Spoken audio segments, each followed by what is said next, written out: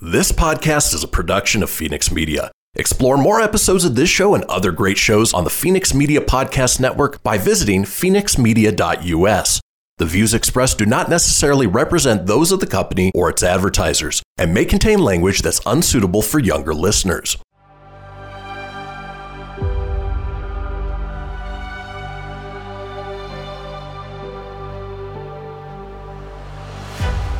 Thank you for tuning in to Silver Age Heroes Radio Theater. I'm your host, Christian Phoenix.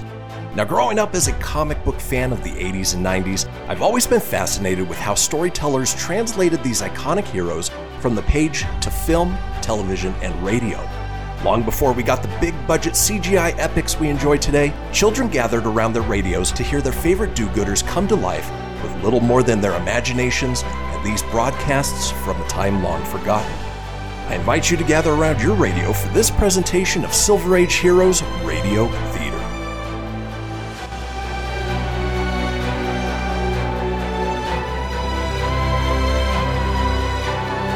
Faster than a speeding bullet. More powerful than a locomotive. Able to leap tall buildings at a single bound. Look, up in the sky. It's a bird. It's a plane. It's Superman. Kellogg's Pep. P-E-P, Pep. Kellogg's Pep, the Sunshine Cereal, presents The Adventures of Superman.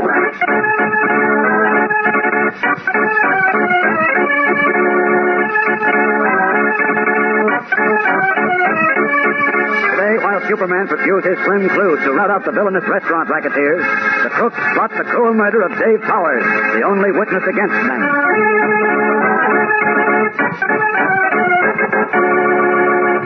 Hello there, gang. This is your pal, Dan McCullough. Say, isn't it swell that you can have fun with your collection of comic buttons from packages of Kellogg's Pep any kind of weather, any day of the week? Both fellas and girls, too. Whenever you meet up with one of your pals, there's the business of comparing notes on how many that you've collected so far. And say, it's even more fun trading duplicates, like an extra button with Pat Patton's picture in exchange for Guess Trueheart if you don't have that one yet. Or maybe the little moose traded for Judy or Corky. Or Flash Gordon for Superman. Yes, sir, for fun and for doggone good looks, these pet comic buttons are really keen. And say, they're so easy to get. You can collect all 18 buttons in the new series just by asking Mom to keep you supplied with plenty of Kellogg's Pep. That's right. You don't have to send in any money, not even a buck stump. And you can't buy these prizes anywhere. But there's a comic button inside every package of Pep you open. And that's only one reason that you like Pep. You get a kick out of Pep's catchy sunshine flavor. The golden toasted goodness that goes so good on a cold and frosty morning. Pep's crisp freshness, too. Yes, sir. You'll like everything about P-E-P. The Sunshine Cereal, Kellogg's Pep. And now, the adventures of Superman. By serving free meals for one day, a racketeer calling himself Professor Blessing made it appear that a worthless little lunch wagon was doing a terrific business, and so tricked young Dave Powers into paying $2,000 for it. When he discovered that he had been fleeced, Powers contacted Max, the original owner of the diner, and threatened to go to the police unless he got his money back. Frightened, Max hurried to Froggy, Professor Blessing's strong-arm henchman, who sent 2 gunmen to the lunch wagon.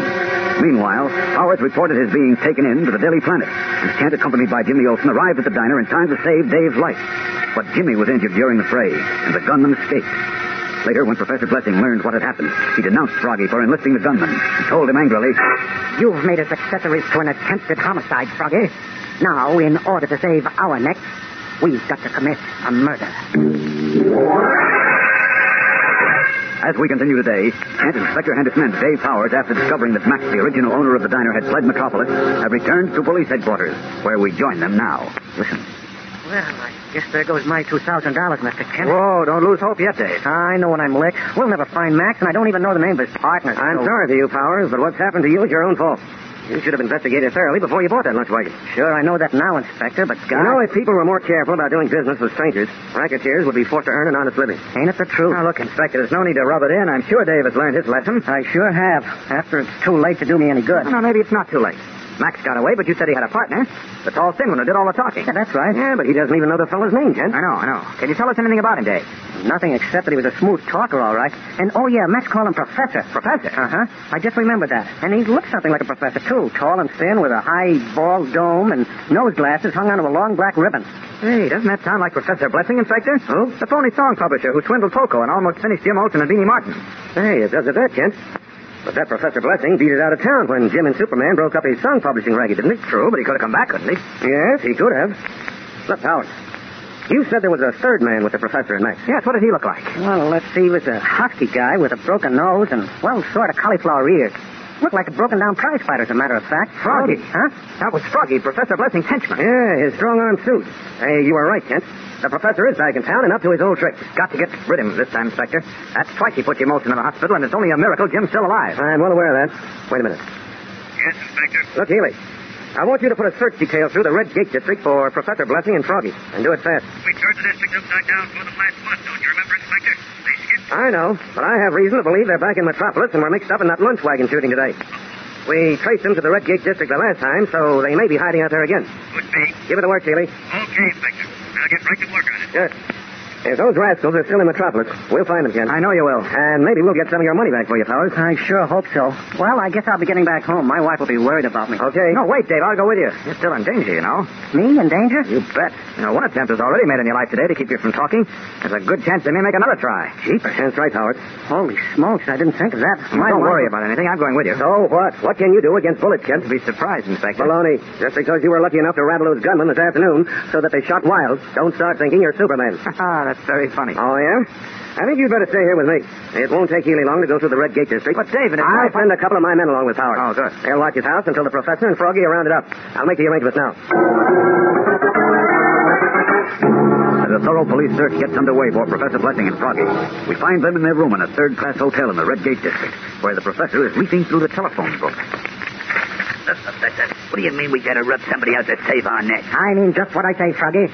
By stupidly sending those gunmen to the lunch wagon, you made us accessories to an attempted homicide. With our record, we'll go up the river for life if we're picked up now. But I don't want to go back to the big house. You should have thought of that before, you half-baked idiot. I guess I should have, but look at who we're going to rub out. What do you suppose? Dave Powers, of course? Powers? You mean the sucker we sold Max's lunch wagon to? Certainly. But you just told me I shouldn't have sent the boys to his place. Of course you shouldn't have, because then he had nothing on you and me, only Max. Oh. But now it's a different matter. Now we're tied up in an assault to kill rat. And we've got to take care of Powers so that he can't identify us as being mixed up in the racket at all. You see? Yeah, I get it. Okay, leave it to me, Professor. I'll fix it so that felucca don't testify against us. Sit down. I'll tell you what to do. Here it is. What? Powers' phone number. I'm going to call him up. Call him up? What for? Close your mouth, Froggy. The flies will get in. But you just... Never mind what I said. Just do as you're told and don't try to think. It'll only give you a headache. But, Professor, you don't know what you... Quiet. Hello? Is this apartment 4B? No, this is 3C. Who is this? Sorry, my mistake. What the heck is going on? Well, that was easy. What'd you do? I found out what apartment Powers lives in. Also, that he's at home. Oh. Now, Froggy, got your gun? Sure, I always carry it. But look, I hope you don't mean we're just waltzing over to the sucker's apartment. Of course, that's what I mean.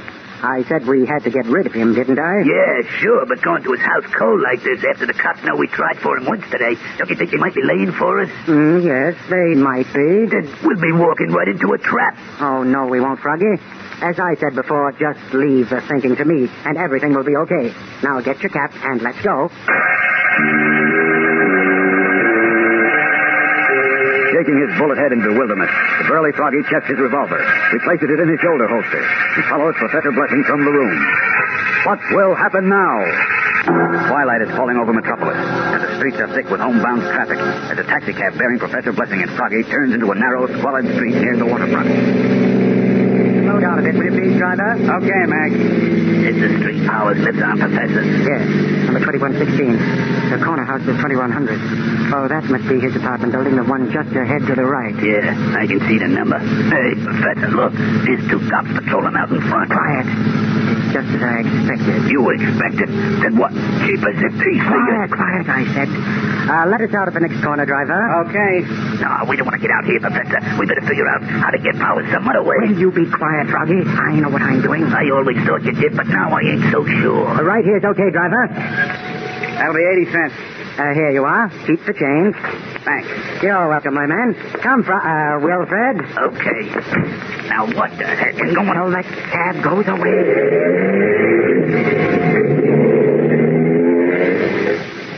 Okay, he's gone. Now, look, Professor, I don't like working with these cops in front of the Powers building. Besides, I see there ain't no alley behind it. How do you figure to get in without getting caught? Just leave it to me, Froggy. It'll be dark in a few minutes. So what? There's enough light from the street lamps for the cops to see us? Yes, I know. But I've got a plan. And as soon as it gets dark, I'll show you how it works. Then you'll see what a cinch it'll be to take care of Dave Powers. Now, just relax and be quiet.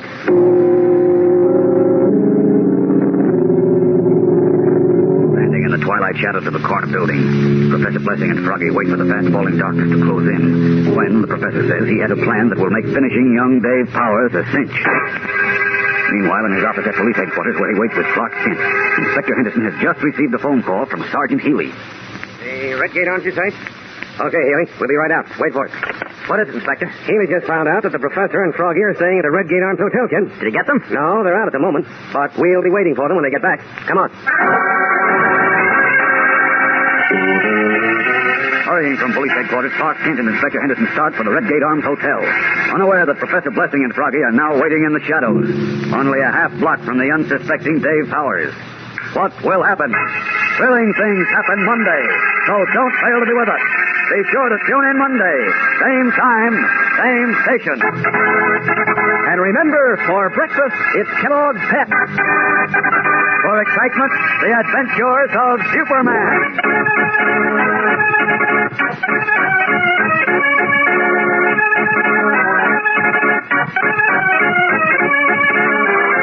Superman is a copyrighted feature appearing in Superman DC comic magazine and is brought to you Monday through Friday at the same time by Kellogg's Pep, the Sunshine Cereal. Behold, my precious. Ooh, yeah, let me tell you something right here. It's the Loot Crate subscription box, yeah, full of exclusive loot, fun surprises delivered to your door every month. Just pick up your favorite geeky genre, Daddy. From the original Loot Crate, the Loot Crate DX collectible boxes, dude! Cowabunga! To the Loot Gaming video game box. Woohoo! Yee-hoo! What's with kids today, huh? Wowzers! With crates starting as low as $11.99 per month, there's a box just about for all collectors. To get your geek on, head over to phoenixmedia.us/Loot Crate and claim your exclusive offer. That's FENIXmedia.us/Loot Crate. Great Scott! Snap into a Loot Crate, dig it?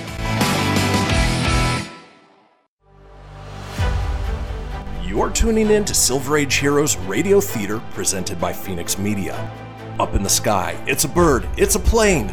No, it's Superman. Faster than a speeding bullet. More powerful than a locomotive. Able to leap tall buildings at a single bound. Look, up in the sky. It's a bird. It's a plane. It's Superman. Kellogg's Pep. P-E-P, Pep. Kellogg's Pep, the Sunshine Cereal, presents The Adventures of Superman.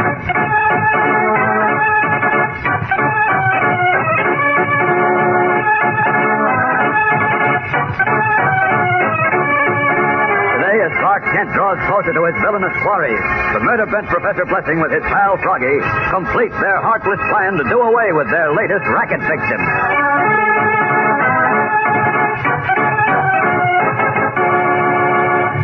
Hello there, gang. This is your pal Dan McCullough.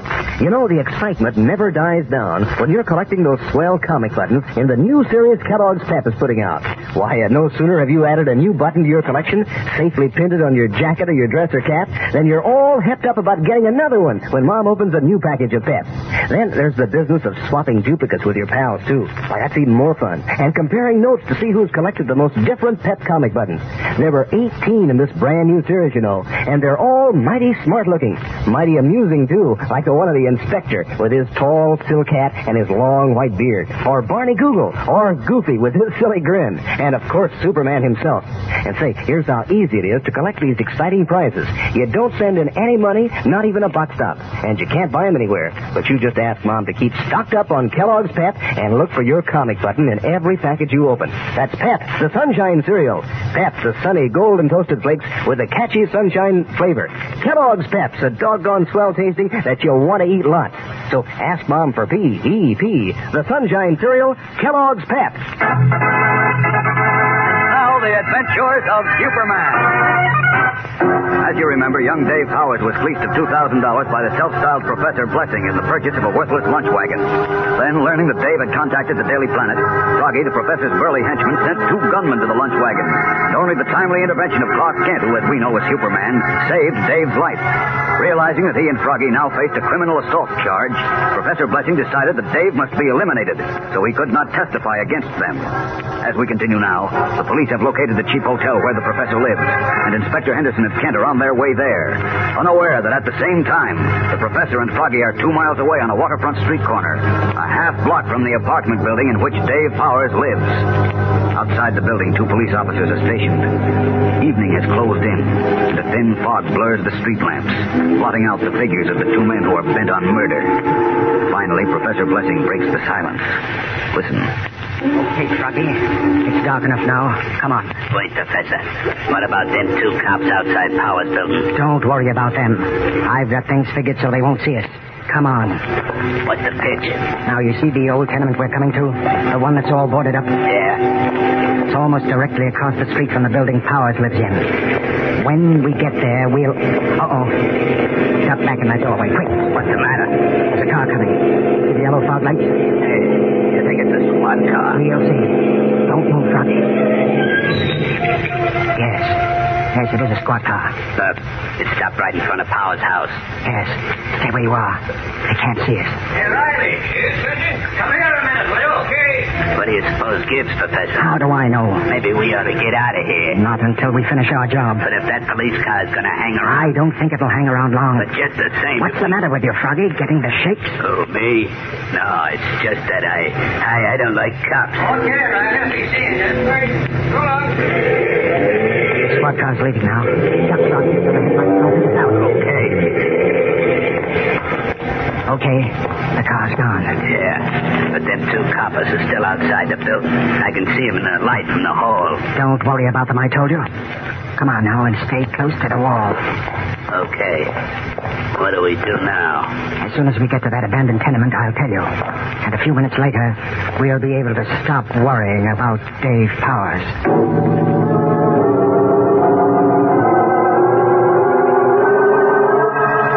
Professor Blessing and Froggy skulked through the foggy, murky darkness toward the looming black shadows of the boarded-up tenement building almost directly across the street from Dave Powers' apartment.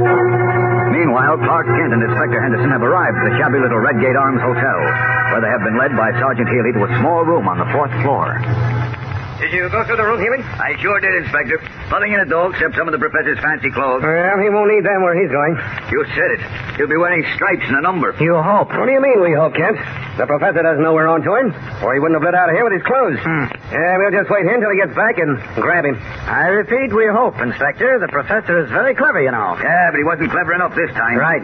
You did a good job of tracking him down, Healy. Thanks, Inspector. Now, you'd better get down to the lobby and make sure the lad at the switchboard doesn't tip him off when he comes in. I don't like the fella's looks. Rosen's been watching him since we moved in. Just the same, go down and keep your eyes open. When the professor and Froggy come in, ring us from the switchboard. Then, when they get to the elevator, you and Rosen come up the stairs. You make the pinch up here? Right. Okay. Stop wearing out the rug and relax, Mr. Kent. This isn't a bath. I wish I could feel so confident. Yeah, why don't you? You see everything's sewed up. Yeah, there's many a slip twixt the cup and the lip. Not this time, Kent. We've got the professor by the heels.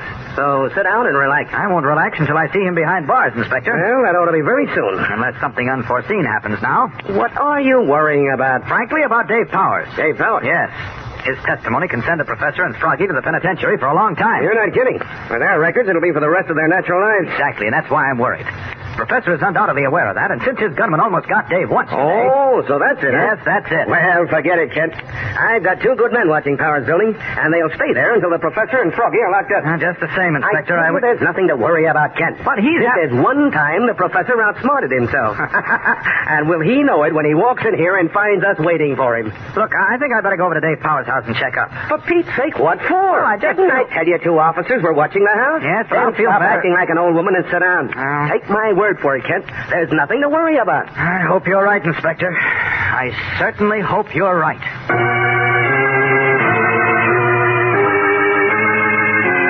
frowning, Clark Kent resumed uneasily pacing the floor in Professor Blessing's little hotel room, while at the same moment, the Professor and Froggy have halted in the black shadows of the boarded-up tenement building. Across the dark, fog-swirled street, they can see the dim figures of the two police officers, silhouetted in the pale radiance of the lighted hall of Dave Powers' apartment building. Unseen, the two murder-bent racketeers huddle in the darkness as Blessing outlines the details of his plan to Froggy. Now, get this straight, Froggy. I want you to sneak up the sidewalk about 50 feet, so you're out of sight of the cops. Then cross the street. Uh-huh. Then what, Professor? Wait there till you hear me scream. I hear you scream. That's right. I'll make a racket as if I'm being killed. Then the cops will come running across the street, and as soon as they do, you hop into the building, go up to Dave Powers' apartment. It's number 3C, and, well, you know what to do then. Yeah, sure. But what about you? The cops will grab you. Don't worry about me. The cops won't find me. Now, don't make any mistakes, Froggy. Don't worry. I won't. You remember the number of Powers' apartment? Yeah, 3C. That's right. When you do the job, make your getaway by the fire escape at the back of the building. It's at the end of the hall. Huh? Remember, we spotted it from the other street? Oh, yeah. Yeah, I remember. Okay, then. And meet me at Monty's place on 3rd Street. Monty's on 3rd. Okay, Professor, all set. Now, don't mess this up, Froggy. I won't mess it up. You'd better not. Okay, now, get going. I'm on my way.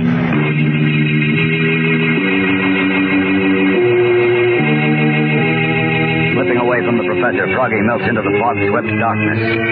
Will his murderous errand be successful? As Professor Blessing and Froggy prepare to put their murderous plan into execution, their intended victim, Dave Powers, sits across the dinner table from his young wife, Anne, in the dinette of their two-room apartment. You're not eating, Anne. What's the matter? Huh? Oh, nothing. I guess I'm just not hungry, Dave. That's all. Now, look, you've got to stop fretting about that $2,000 I dropped in the lunch wagon. Oh, I'm not worrying Maybe about... Mr. Kent and the police will get it back for us. But even if they don't, it isn't the end of the world. We're young, and I can get a job. I know. I've stopped worrying about that, Dave. Well, then what is eating you? Oh, nothing. Don't try to tell me that. Now, I can tell there's something bothering you. Come on, honey, tell me what it is. Well, I'm scared, Dave. Scared? About what? About those men who try to shoot you today. I'm afraid they might try it again. Oh, no, they won't, honey. Well, don't you try to kid me. I heard you talking to Inspector Henderson on the phone. Now, look, honey, you don't have to worry, see? The police know the men behind this racket, and they're looking for them right now. Meanwhile, there are two big lads in blue uniforms and brass buttons out in front watching out for yours truly. I know, but... What's that? What? Here it is again. Don't you hear it, Dave? Sounded like a cat fight or something. It wasn't a cat. It was a person screaming. Now, look, Ann, you're letting this business give you the jitters. There's nothing to be scared of, I tell you. Oh, I don't know. There isn't. The police will pick up this Professor Blessing character and his pal Froggy anytime now. I won't be able to sleep until they do. Don't talk that way. I repeat, there's nothing to worry about. The whole police force and the Daily Planet people are... What's that? Oh, pull yourself together, honey. It's just the doorbell. I'll see who it is. No. Don't go to the door, Dave. Now, look, Ann. Don't go, I said. It might be one of those terrible men. Will you stop it? You know there are two policemen out in front of the house, don't you? Yes, and since there's no back entrance to the building, nobody can get in without being seen by the cops. But just the same, Dave, please don't... Relax, Ann. Everything's under control.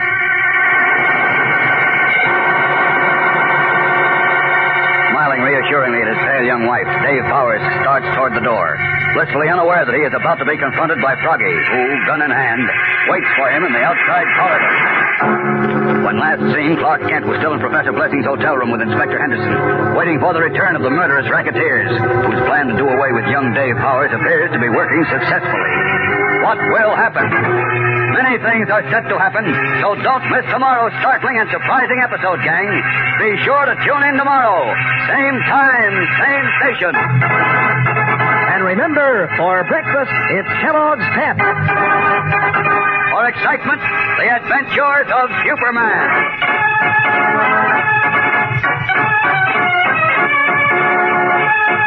Superman is a copyrighted feature appearing in Superman DC comic magazines and is brought to you Monday through Friday at the same time by Kellogg's Pep, the Sunshine Cereal.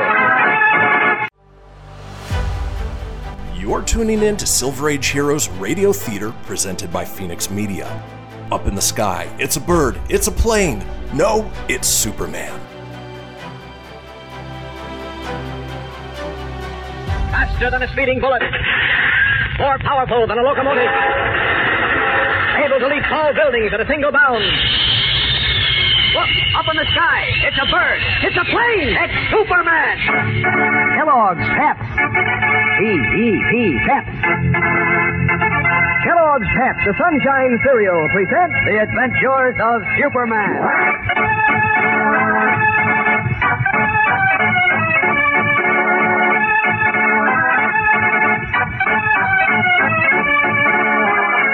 Today, as Superman anxiously awaits further news of the murder-bent racketeers, the villains have their helpless victim, Dave Powers, lined up, facing the muzzle of a loaded gun.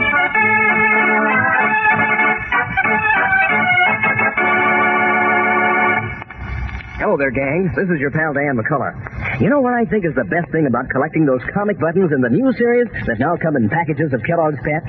Well, I think the best part is that all the kids can enter into the fun. Sure, you don't have to be getting a big allowance because you don't send in a single penny for these Pep comic buttons, not even a box top. And you don't have to be in a certain grade at school. And both fellas and girls get a big kick out of making a collection of all 18 buttons in this new series.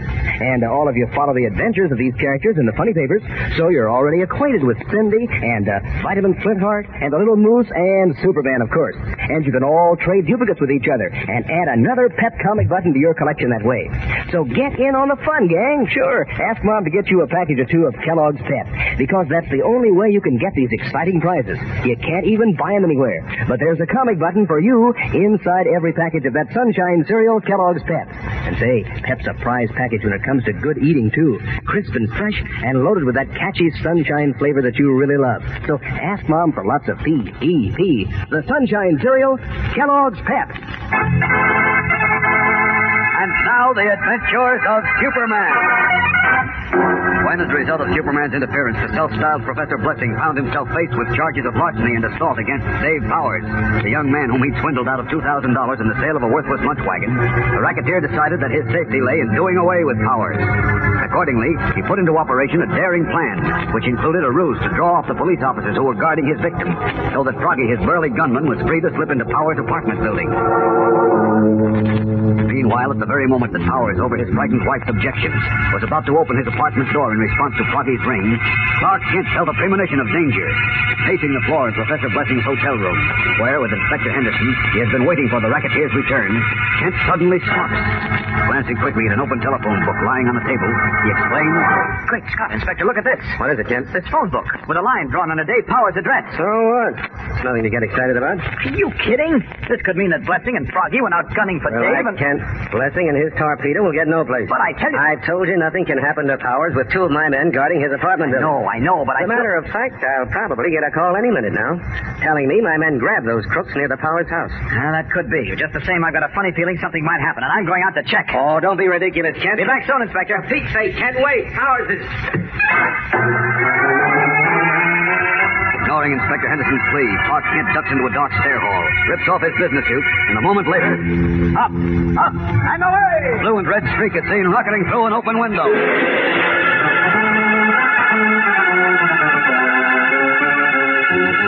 As Superman zooms through the night sky, Dave Powers, his face drained of color, faces the muzzle of a gun held in the steady hand of Froggy, Professor Blessing's murder-bent henchman. Near him, the inert form of Ann Powers, who fainted from fright, lies on the floor. A cruel smile flickers on the gunman's face as he says, "What's the matter, Powers? Surprised to see me? How did you get in here? Easy. Just walked in. But skip the conversation, sucker. You've done too much talking already. No, wait. Now I'm gonna fix it so you don't talk no more. So long, sucker. I'll take that gun, Froggy. Superman. Let go. I'll kill you too. Your killing days are over, chum. Let go. All right, there's only one way to cool you off, Froggy, and this is it. Oh, baby, what a haymaker. That should keep him on ice for a while. And how? Holy smokes, Ann. She's still out. Ann. Don't worry, Dave. Ann. She'll be all right. But she looks so white. Naturally, but she's beginning to come out of that faint. She'll be okay in a moment. Poor kid. Boy, I don't know what kept me from passing out, too. I was sure we were goners this time. Well, I admit it was close, Dave. Close is putting it mildly. Hey, look, how do you know my name? And how do you happen to show up here? Now, that's a little secret I can't reveal. Stand by while I go downstairs and get some policemen to stay here with your wife. I want you to come with me when I take Froggy to where Inspector Henderson is waiting for him. Whatever you say, Superman. See you in a few minutes. A short time later, to Inspector Henderson's utter amazement, Superman deposits Dave Powers and the still unconscious Froggy in Professor Blessing's hotel room and quickly disappears. Then, in a moment again in the guise and garb of Clark Kent, he returns to be greeted with... Well, Mr. Worrywart, where have you been? I was... Looking for Dave Powers, were you?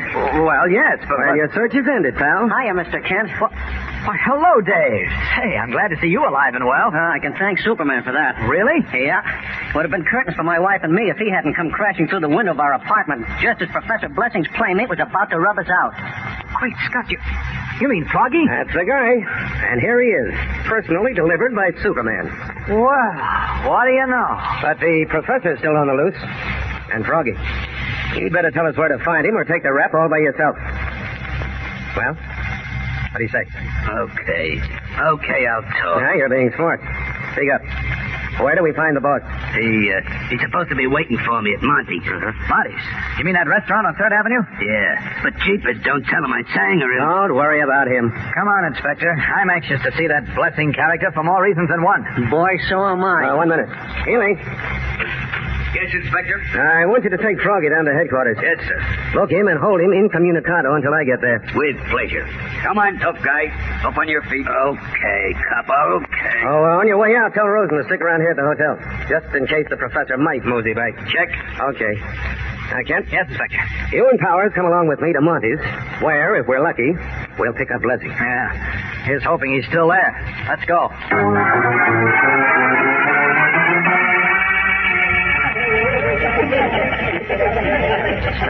It's the guy who took me for $2,000 in that diner deal. Yeah? Where? You mean over there at that corner table, Dave? That's right, Mr. Kent. The skinny, bald-headed guy with the eyeglasses hung on a ribbon. Yeah, that's the professor, all right. Come on, let's join him. And remember, let me do the talking. Oh, what if he sees us first? Not a chance. He's too interested in that paper he's reading to notice us. Hey, do you think the piano's asleep? Relax, Powers. You've seen too many mystery movies. Just step up to his table, pull out the chairs, and sit down. Leave the rest to me. Check. Right.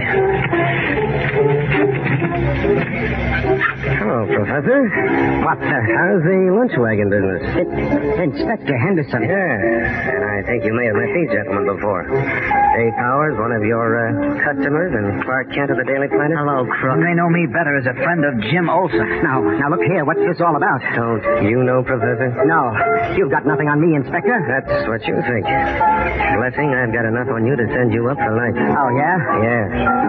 Now, will you go quietly, or do I... I'm not going anyplace. Now, look. Look out, he's got a gun. Don't move, either of you. You ought to know better than to pull a gun on me, Professor. Especially in a public place like this. These people here, my friends. Yeah, so what? Doesn't it occur to you that this place may be surrounded by my men? I don't care. I don't care, do you hear? I'm desperate. Now, look. I'm not going to be taken in, see? Not alive, anyway. Don't be a fool, Blessing. I swore I'd never go back to sir. I'm a sick man, and I don't want to die in jail. Yeah, well, you should have thought of that before. If I'm convicted this time, it means life. And I'm not going to spend the rest of my life in jail. Be smart, Professor. No, you be smart, copper. If you want to stay healthy, you and your friends pick yourselves up and get out of here. Of all the dogs. I think he means business, Inspector. You bet I do. I'm desperate, I tell you. I won't be taken in. I'm not going to. Professor, this is your last chance. No, I won't. If you make me take it away from you, you'll be sorry. Don't do anything rash, Inspector.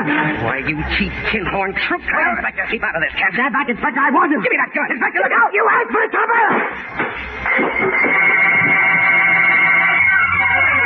Inspector Henderson reaches out for the desperate Professor Blessing. Clark Kent knocks Dave Powers to the floor and cries out a warning, but too late to stop the shooting. What has happened? A moment ago, just as Professor Blessing fired point blank at Inspector Henderson, Clark Kent, moving with the speed of light, knocked Dave Powers to the floor and whipping out both hands, caught the two bullets. In practically the same breathless second, he upended the heavy table, hurling the racketeer to the floor and knocking him unconscious. Holy smokes, the professor wasn't Blessing, Inspector. No. It was a lucky thing for us Superman was here. Superman? Yeah. Why did you say that, Inspector? You know, Kent. And it's no use trying to deny it. What are you talking about? Look, I suspected you before. Now, what happened? Are you all right? I'm so sorry. Okay, Marty. I'm sorry we had to mess up your place, but maybe now you'll be more careful if you clean until. But I didn't know. I couldn't. I know. Forget it. Just run along and call headquarters for me. Tell them to send a pie wagon around for your unconscious customer. Yes, sir. Right away, sir. Okay, everybody. Relax. Shooting's over. Look, Inspector, I think I'd better get going on. Wait a minute, Superman. Look, this is your idea of a joke, Inspector. It's no joke, Kent, and you know it. I saw you catch those bullets from the professor's gun. What? Mr. Kent caught You those? saw me. Oh, don't be silly. I'm not, and I can prove it. Open your hands. Oh, now, wait a minute. No, don't put your hands in your pockets. I say you're still holding the bullets. But Now, open your hands, and I'll prove that you're Superman. With the wide eyes of Dave Powers and many people in the restaurant on him, Clark Kent stands frozen, his mind racing desperately to find some way out of this predicament. For in his hands, he does hold the two leaden slugs fired from Professor Blessing's revolver. The proof that he is Superman. How could Kent possibly protect the secret of his double identity now from Inspector Henderson and all the world? If he opens his hands, the secret is out. If he refuses to open his hands, he is admitting that Inspector Henderson is right. What can he do? This is one situation Superman cannot talk himself out of, and he knows it. He must do something. And what he does is revealed in tomorrow's thrilling episode. So whatever you do, don't miss it. Be sure to be with us tomorrow. Same time, same station. And remember, for breakfast, it's Kellogg's Pep. For excitement, the adventures of Superman. Superman is a copyrighted feature appearing in Superman DC comic magazines and is brought to you Monday through Friday at the same time by Kellogg's Pep, the Sunshine Cereal. You're tuning in to Silver Age Heroes Radio Theater presented by Phoenix Media. Up in the sky, it's a bird, it's a plane. No, it's Superman. Faster than a speeding bullet. More powerful than a locomotive. Able to leap tall buildings at a single bound. Look, up in the sky. It's a bird. It's a plane. It's Superman. Kellogg's Pep. P-E-P, Pep. Kellogg's Pep, the Sunshine Cereal, presents The Adventures of Superman.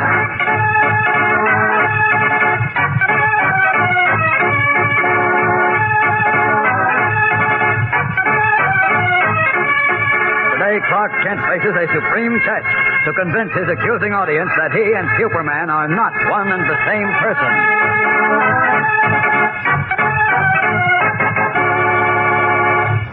Hello there, gang. This is your pal Dan McCullough. Say, did you ever stop to think how many of your favorite comic strips are represented in that new series of comic buttons now coming in packages of Kellogg's Pep? There's Superman, of course. Then there were 4 characters from Dick Tracy, and there are old friends from Gasoline Alley, and Harold Teen, Smitty, Winnie Winkle, you remember her, and Smilin' Jack, and Flash Gordon, the Captain Jammer Kids, and Toots and Casper. Sure, 18 different characters in all. And say, talk about fun. Well, I can't think of a better hobby than trading duplicates of your friends to add a new button to your collection, and wearing them all pinned on your jacket or your dress or cap.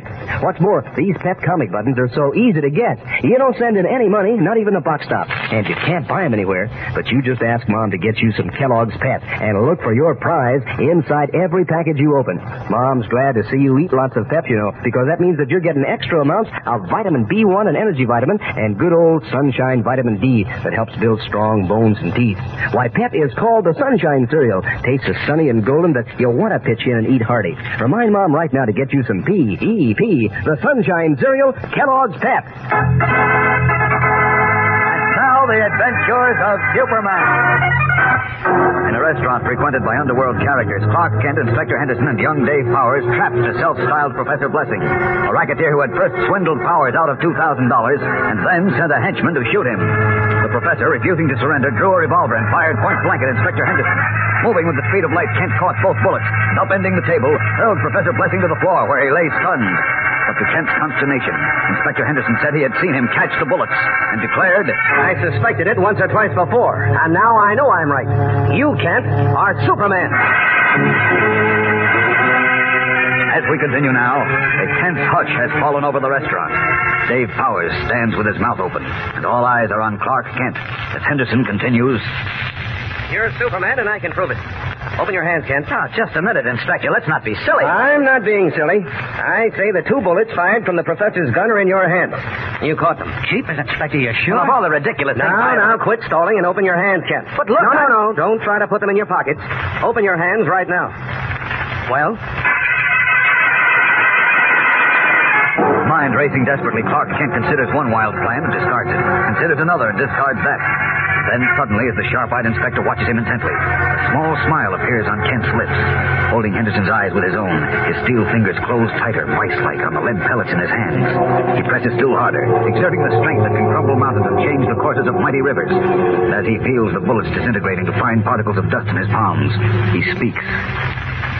No, Inspector, I'm really flattered that you think I'm Superman. I don't think. I know you are. That's very funny. I don't think it's funny. Oh? Look, Kent, this is one time you're not going to talk me out of it. I know you caught those bullets. They're in your hands right now, so... Wait a minute. Do you think I'm Superman too, Dave? Yeah, well, gosh, yes, you must be. Why? I just remembered in the lunch wagon yesterday when those gunmen came in. You jumped right into the line of fire, but you weren't hurt. Oh, that was just lucky. Maybe that could have been luck, because the gunmen were rattled. But I saw this with my own eyes. And so you say I'm Superman. That's right. Now, cut out the stalling, Kent. There's only one way you can prove I'm wrong. And that is? Open your hands. If the bullets aren't there, well, then I made a mistake. I see. Go on, open your hands, Mr. Kent. And if I don't choose to? That'll prove the bullets are there. But you're afraid to show them to us. Either way, we've got you, Kent. That's right. Well, I guess there's only one thing left for me to do then, Inspector. Yeah? What? Open my hands and show you the bullets are not there. I'll believe that when I see it. Me too. All right, then, gentlemen, observe closely. I raise my right hand to my mouth like this. No, don't try to slip the bullets into your mouth. Why, Inspector, what a suspicious mind you have. I just want you to know that I'm watching you. Very well. Now, as you see, my hand is a good 6 inches from my mouth. Now, I'll open my hand, say the magic word, presto, and blow the bullet into the hereafter, like this. Behold, gentlemen. What the... Holy smokes. His hand is empty, Inspector. Yeah, but now the other hand. Once more the magic word, presto. Oh, behold again, gentlemen. Let's see. Look, no bullet in this hand either, Inspector. Well, I'll be a ring-tailed baboon. Better luck next time, Inspector. Ladies and gentlemen, our little show is over. I thank you. I guess the joke's on us, Inspector. Yeah. Well, no hard feelings, I hope, Kent. Oh, on the contrary, my great secret is still safe. Now, quit rubbing it in. Dave here is okay. We've broken up another vicious racket and finally caught up with Professor Blessing and Froggy. So, as the poet says, my cup of joy is running over. Hey, I forgot the professor. Don't worry, I've been watching him. He's still out cold. Sure. My men will be here soon to take him down to headquarters. But my money, the $2,000 he swindled me out of on that lunch wagon deal. It's all the money my wife and I had in the world. Relax, son. We'll find out more about that at headquarters. Come on, let's go.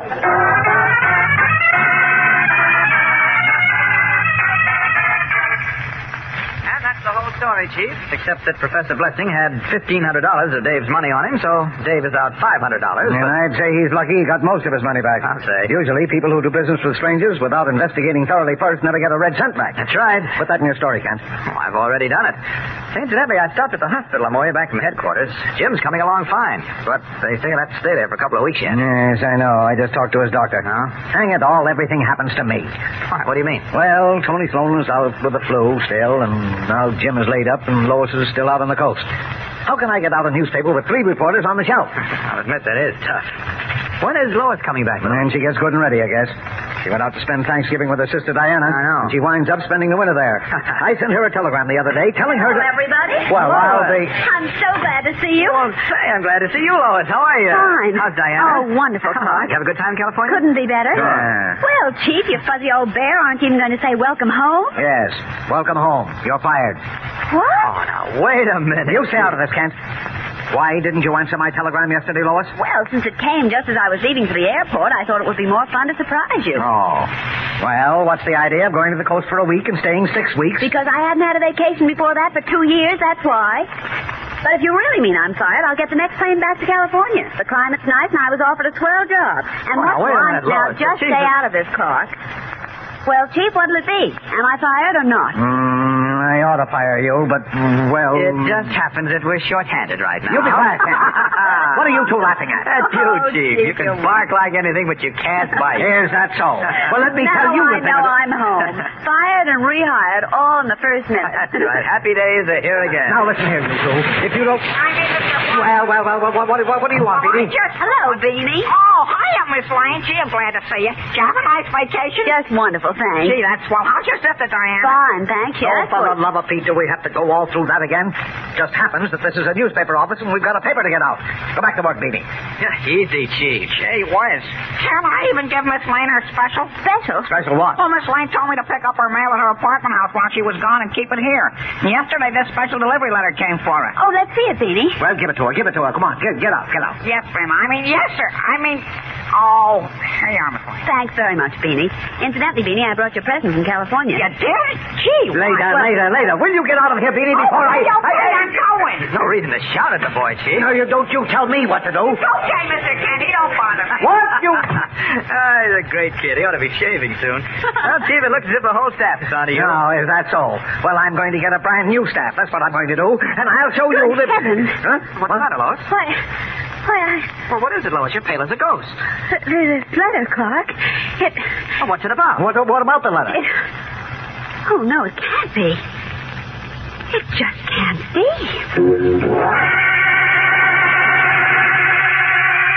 Pale, her hands trembling, Lois Lane stares at the special delivery letter she holds as her eyes grow wider and wider. What is in the letter that has so startled the girl reporter? Lois Lane, who has just returned from a vacation, has been given a special delivery letter which had arrived the day before. As we continue now and headed to Perry White's office, the girl reporter has opened the letter and gasped to White and Clark Kent. Oh, no. This can't be. Why, it just can't be. What can't be? For heaven's sake, Lois, get hold of yourself. What's the matter with you? This letter. It's from a firm of lawyers. Lawyers? Well, what do they want? Listen to this. The letterhead reads Harris, Grady, and Harris. Never mind that. What do they say? Listen, Chief. Dear Miss Lane, we are the executors for the estate of the late John Morse Lane of Johannesburg, South Africa. According to the will of Mr. Lane, which has just been admitted to probate, you, who are his niece, have been named as sole beneficiary of his estate. What? Hey, I didn't know you Wait had a a minute, relative. Clark. Listen to the rest of it.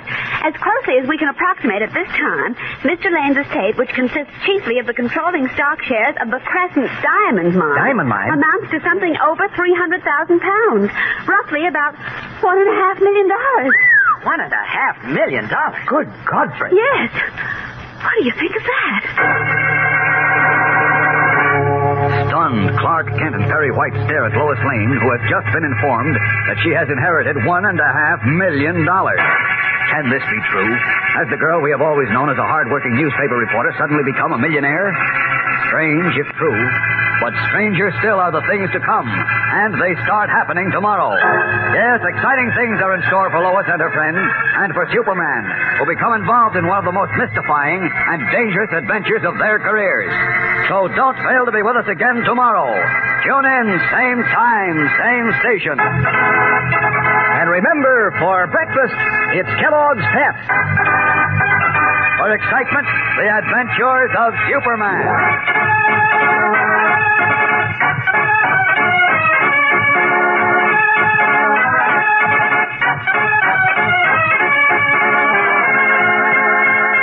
Superman is a copyrighted feature appearing in Superman DC comic magazines and is brought to you Monday through Friday at the same time by Kellogg's Pep, the Sunshine Cereal.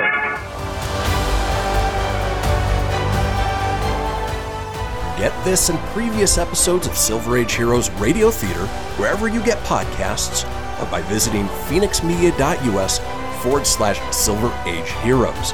Join us again, same bat time, same bat station, for another presentation of Silver Age Heroes Radio Theater.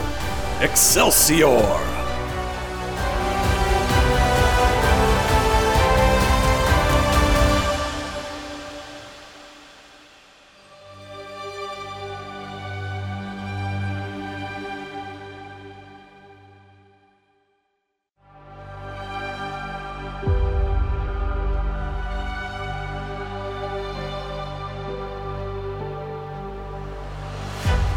Thank you for tuning in to Silver Age Heroes Radio Theater. I'm your host, Christian Phoenix. Now, growing up as a comic book fan of the 80s and 90s, I've always been fascinated with how storytellers translated these iconic heroes from the page to film, television, and radio. Long before we got the big-budget CGI epics we enjoy today, children gathered around their radios to hear their favorite do-gooders come to life with little more than their imaginations and these broadcasts from a time long forgotten. I invite you to gather around your radio for this presentation of Silver Age Heroes Radio Theater.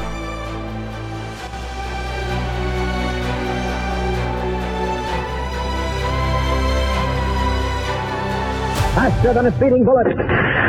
More powerful than a locomotive. Able to leap tall buildings at a single bound. Look, up in the sky. It's a bird. It's a plane. It's Superman. Kellogg's Pep. Pep. Kellogg's Pep, the Sunshine Cereal, presents The Adventures of Superman.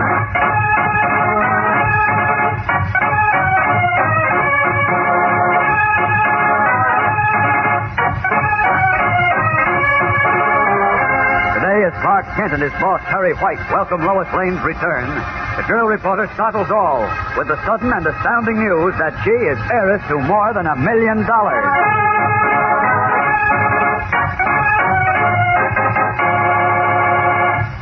Hello there, gang. This is your pal, Dan McCullough.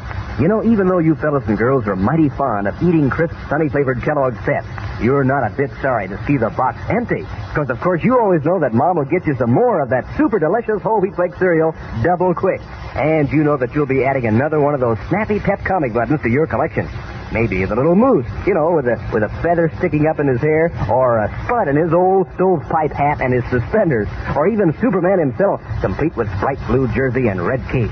Now, if it should happen to be a duplicate, you know, a button that you already have, why, that's even more fun, because then you can trade with your pals. And, you know, the best part is you don't have to send in a single penny to get these exciting prizes. And you can't buy them anywhere. All you do is to ask Mom to get you a good supply of Kellogg's Pep and look for your comic button in every package you open. And get set for some mighty delicious eating, too, gang, because Kellogg's Pep makes a sunny golden toasted dish for breakfast. Every crisp, tender whole wheat flake is loaded with catchy sunshine flavor. And every spoonful tastes so doggone wonderful that, well, you want to eat lots. So ask Mom for P.E.P., the Sunshine Cereal, Kellogg's Pep. Now, the adventures of Superman. Returning from a long vacation, Lois Lane, reporter for the Metropolis Daily Planet, found a special delivery letter awaiting for her. It was a letter from a firm of lawyers, and to Lois's utter astonishment, it informed her that her uncle, who had recently died in South Africa, had left her diamond mine shares worth $1.5 million. As we continue now in Editor Perry White's office, Lois, White, and Clark Kent are all pleasantly shocked by the news. Then Kent, recalling a discussion with Lois, breaks up the ensuing excitement by saying, Well, it's all very wonderful, of course, Lois, but there's something I don't quite understand. What's that, Clark? Well, this letter says that your uncle just passed away. Yes. But you often said that your sister Diana was the only relative you had in the world. Well, that's what I always thought, Clark, but... Well, obviously she was wrong. You had an uncle, all right, Lois, and a millionaire at that. I guess so. Allow me to congratulate you, Miss Lane. I presume you'll be resigning at once and buying a yacht, a mink coat, and a diamond tiara. Really, don't be silly. Oh, wait a minute. Got the clowning for a minute, will you? Why? What's bothering you? Well, Lois, about this uncle of yours, what's his name? Let's see. Here it is. John Morris Lane. Dear old Uncle John. Well, think now. Did you ever hear of him? Never, Clark. That's why I'm so stunned. So what? That doesn't... Wait a minute, Chief, please. You're sure, Lois, that you and your sister are the only surviving members of your family? Why, yes. When Diana and I were little girls, my parents told us that we four were all that were left of the whole Lane family. And so when they passed on, well, I naturally thought that Diana and I were the only ones left. Oh, that's certainly strange. Not necessarily, Kent. Maybe this fellow, Uncle John, had disappeared a long time ago and was believed to be dead. That sounds reasonable, Chief. Why, sure. There are lots of cases where a fellow drops out of sight for years and pops up one fine day with $1 million. Yes. But I can't believe it. I just can't help feeling that there's been some mistake. That goes for me, too. Oh, ridiculous. Lawyers don't write letters like this unless they know what they're talking about. Well, that's true. And you can bet they investigated very thoroughly before they wrote this letter. Then you think this is all on the level, Chief? Of course. Think of it. 5 minutes ago, you were just a hard-working newspaper reporter, or let's say you were just a reporter. I resent that. And now you've got enough money to buy a paper of your own. Not to mention a few baubles like yachts and racehorses. Oh, stop it, Chief, please. I'm busy enough. No, but seriously, do you know what I'm really going to do? No, what? I'm going to put up 2 more buildings like Unity House for the youngsters in Metropolis. One each on the north and south sides of this city. That's a swell idea. What's more, I'll equip them with huge playgrounds and gymnasiums and swimming pools and little theaters. Oh, Lois. I'll keep my job on the planet, Chief, but I'll only work half day. Lois. The rest of the time I'll devote to the new Unity houses. Wonderful, Lois. Say, this will make a crackerjack lead story today. Wait a minute. Huh? Wait a minute. I'm sorry to spoil your little dreams, friends, but I'm afraid the bubble has burst. What's that? What do you mean, Clark? Take a look at this envelope. The one the letter came in. What? Let me see. Notice that the name and address are a bit blurred by the red ink letters saying special delivery stamped on by the post office. But if you look carefully... Good heavens. You can read through it. So what? It says Miss Louisa Lane. That's right, Lois. No, it can't. Where's my glasses? Somebody find my glasses. East 73 Street. Well, my address is 125 East 72nd Street. Uh-huh. Postman made a mistake and delivered Miss Louisa Lane's letter to you. Oh, what a horrible thing to do. Oh, it's a very simple mistake to make, considering the similarity of the names and address. Oh, now, let me see. awful. No, don't bother. Chief Clark is right. Yeah, by gummy, yeah. Sorry, Lois. I should have known it was too good to be true. Yes. Well, anyhow, it was wonderful to be a millionaire, even if it only lasted for a minute That's or two. the spirit. And I thought I had those 2 new Unity houses practically built, too. Yeah, that is too bad. Well. Say, incidentally, maybe Miss Louisa Lane will be interested in your ideas for spending her money. No, I doubt it. Good heavens, I forgot. She doesn't know about this yet. That's what I meant. Who are you talking about? Miss Louisa Lane, of course, whoever she is. Gracious, I've got to take this letter to her right away. Hey, this is a big story. Silent reporter gets letter by mistake. Informing unknown woman she inherits $1.5 million. Get going on it right away, Lois. You might still be able to make the late edition. Okay, I'm on my way. Yeah, wait, I'll go with you. What for? I'm rather curious to see this new millionaire, Miss Louisa Lane. And split my byline? No, not at all. Thank you very much, Clark, but I'm quite capable of handling the story by myself. Well, And considering all those racket-busting scoops that you got while I was in California. Now, look, I've got this feature coming to me. Lois. Goodbye now. Hurrying from the Daily Planet, Lois takes a taxicab to 125 East 73rd Street, an old brownstone building, where a small hand-lettered sign in the ground floor window reads, Louisa Lane, fine sewing and hem stitching. After ringing the bell, Lois is admitted to a small, rather dark, one-room apartment, in which are a few pieces of worn, ancient furniture and an equally ancient treadle sewing machine. Near the only window stands 2 bird cages, in each of which is a bright-eyed canary.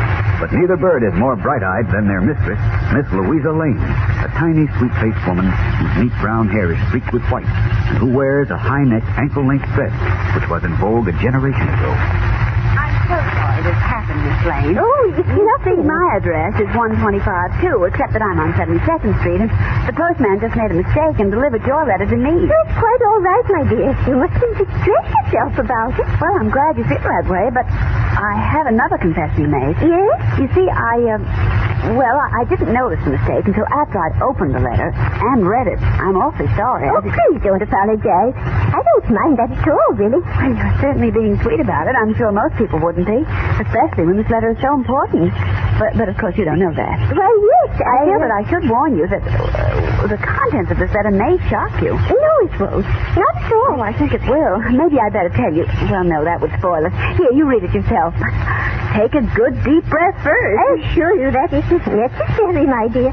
But, Miss You Lane... see, I know what's in the letter. You know? Yes. Well, but how can you know? You haven't seen the letter yet. That's right. But that's the same. I know all about it, my dear. In fact, I know exactly what the letter says. Puzzled, Lois Lane looks at the sweet-faced little old lady, who says she knows the content of a letter she has not yet seen. What can this mean? In the little apartment where she does sewing, Miss Louisa Lane has just told Lois Lane that she knows the contents of a letter she has not yet seen. As we rejoin them now, the sweet-faced little old seamstress repeats what she has just said. Yes, my dear. I know exactly what the letter says. But how could you know? Well... Oh, I get it. The lawyers probably phoned you and told you about this when they didn't hear from you immediately. Lawyers? Why, no, I haven't heard from any lawyers. You haven't? Well, then how... Huh. Well, there's only one other possible answer. My good friend and colleague, Clark Kent, decided to scoop me on the story after all. So he called you up and told you. Clark Yes. Kent? Oh, that wretch. Just wait till I see him. But who is he? He's a reporter on the...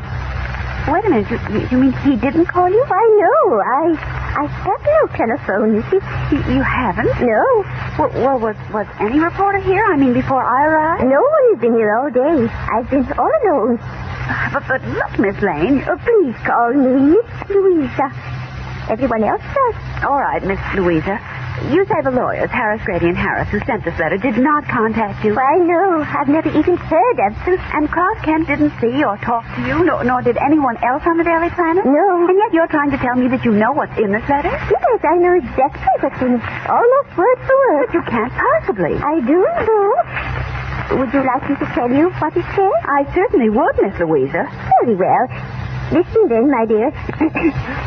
It says, Dear Miss Lane, We are the executors for the estate of the late John Morslane of Johannesburg, South Africa. Good heavens. According to the will of Mr. Lane, who has just been admitted to probate, you, who are his niece, have been named as sole beneficiary of his estate. Oh, this is incredible. Isn't that what the letter says, my dear? It's exactly what it says. Word for word. You see? Yes, but how on earth did you know?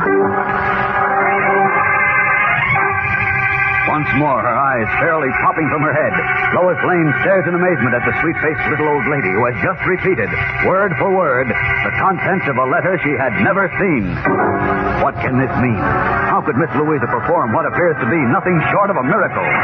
We'll learn more about Miss Louisa and the secret of her seemingly amazing powers tomorrow. So don't fail to tune in. Same time, same station. And remember, for breakfast, it's Kellogg's Pep. For excitement, the adventures of Superman.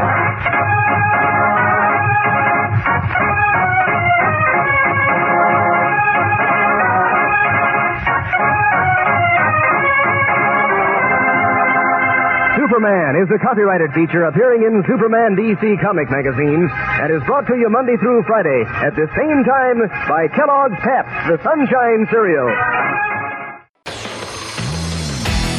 Behold my precious. Ooh, yeah, let me tell you something right here. It's the Loot Crate subscription box, yeah, full of exclusive loot, fun surprises delivered to your door every month. Just pick up your favorite geeky genre, Daddy. From the original Loot Crate, the Loot Crate DX collectible boxes, dude! Cowabunga! To the Loot Gaming video game box. Woohoo! Yee-hoo! Loot Crate horror box. What's with kids today, huh? Wowzers! With crates starting as low as $11.99 per month, there's a box just about for all collectors. To get your geek on, head over to phoenixmedia.us/Loot Crate and claim your exclusive offer. That's FENIXmedia.us/Loot Crate. Great Scott! Snap into a Loot Crate, dig it?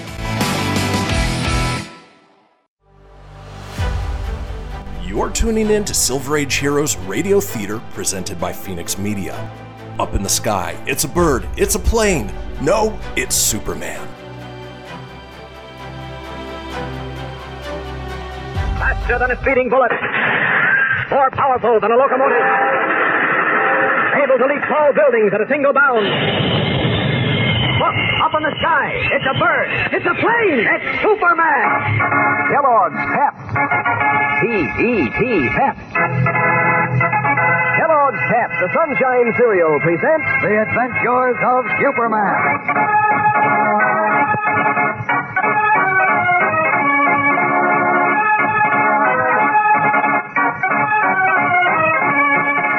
Today, refusing Clark Kent's offer of help, Lois Lane learns to her amazement that the genuine heiress already knows of her good fortune.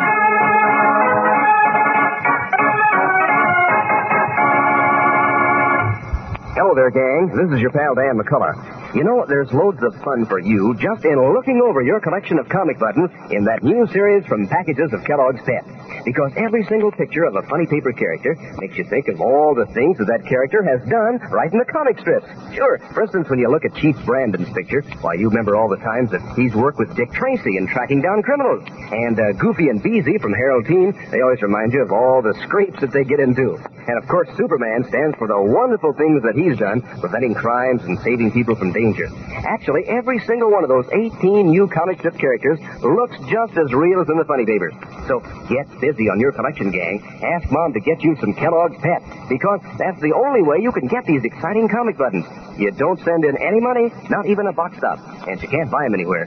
But you'll find one in every package of Pep you open. And you'll find out how super delicious a breakfast cereal can taste, too, when you spoon into your dish of those crisp golden toasted flakes.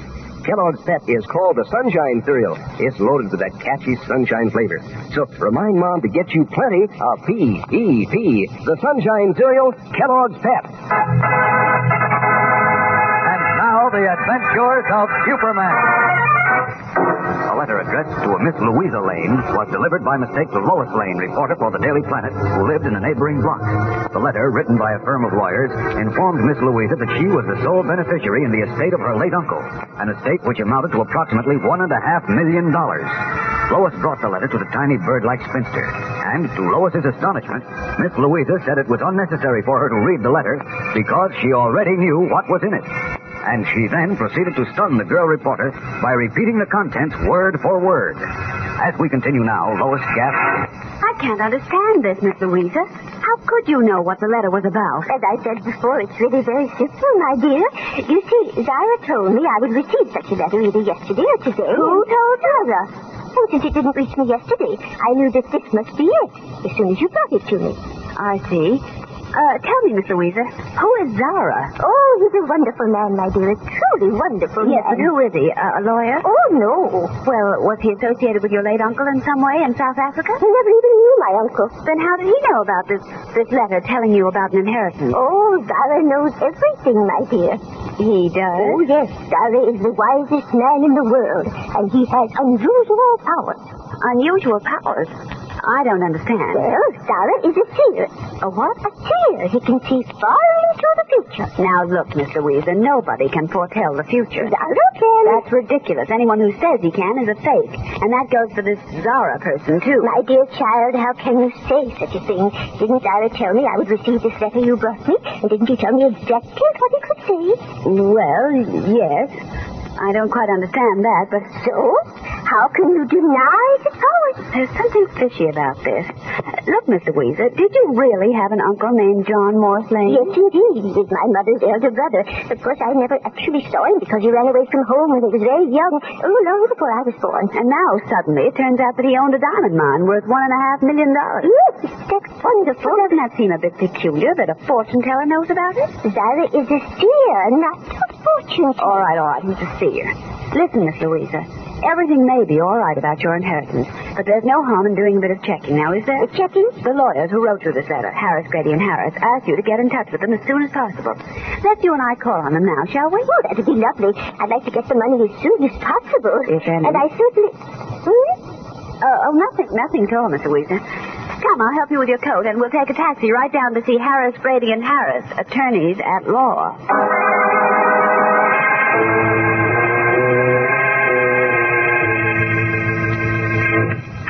Mr. Harris? Yes. Come right in, ladies. Come right in. Thank you. Come, Miss Louisa. Sit down. Make yourselves comfortable. Thank you, Mr. Harris. Now, which one of you is Miss Lane? Both of us. Yes, of course. Both of you? Yes, I'm Lois Lane, and this is Miss Louisa Lane. Ah, so this is the lucky little lady. Well, allow me to congratulate you, madam. Oh, thank you, Mr. Harris. And you, miss, are a relative, I presume? Well, not exactly. A young cousin, perhaps, who will share in all this good fortune? No. No, she isn't a cousin, Mr. Harris. Then a niece, of course, but no matter. Tell me, Miss Louisa, how does it feel to be a millionaire? Oh, I haven't gotten used to it yet, Mr. Harris. No, of course not, but it's a wonderful thing to get used to. Yes, indeed. Oh, I'm so glad about it, Mr. Harris. You see, I've been so worried about being a burden to my young nephews when I get old and use up my little savings. Of course. But now I'll be able to help them. And they're such lovely boys, Mr. Harris. The only sons of my best sister. Yes, I'm sure they're both fine boys, but I know you're anxious to get the money as soon as possible, so let's get right down to business. You mean you have the money right here, Mr. Harris? Well, no, not quite. The necessary papers are being drawn up now, you see, and they'll be ready tomorrow. Now, if Miss Louisa will come back then and pay the usual transfer and probate fees, we can proceed at once. And by next 1 minute, please. I want to get something straight. Yes? You wanted to pay the fees now? Yes, of course. But as I say, they're just the usual transfer and probate fees. Really quite nominal, you know. How much will that be, Mr. Harris? I only have $1,250 in the wait, Mrs. Oh, Louisa. $1,250 will do very nicely, as a starter, of course. But my firm will be glad to advance whatever is necessary over that, and you can repay us when you receive your inheritance. Oh, that's very nice of you, young man. Yes, isn't it? Now, the papers will be ready for your signature tomorrow, and we'll put them through as soon as you sign them. Then, by next week, you should have your money. Did you hear that, my dear? Yes, it certainly sounds wonderful. Well, I think we'd better go now, Miss Louisa. Thank you very much, Mr. Harris. Oh, not at all, not at all. Happy to be of service. I'm really very grateful to you, young man, and I'll be down here bright and early tomorrow morning with $1,250. That'll be fine, Miss Louisa, just fine. Now, allow me to show you to the door, dear ladies, and I'll have someone get a taxi for you.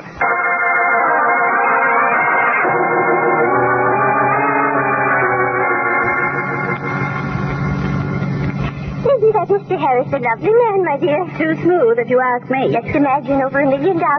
You know, I still can't believe it, even though Zara told me last week this would happen. Some little fortune teller, isn't he? Now, please, my dear, Zara objects to be called a common fortune teller. He's a seer. Okay, he's a seer. Tell me, Miss Louisa, did Zara also tell you that Mr. Harris would want $1,250 before you got your inheritance? Why, no, he didn't. As a matter of fact, he didn't mention Mr. Harris at all. But $1,250 seems quite reasonable to pay for over $1 million, doesn't it? Oh, yes, but we'll find out more about that before you pay him anything. The first thing I have to do is pay a little visit to Mr. Zara. You? But why, my dear? I want to find out how he knew about this inheritance. Because unless I'm very wrong, Miss Louisa, you're mixed up in a racket. A what? A racket. Well, I'll know more about that in a few minutes when I call on Zara. Here's your house. Stop here, driver.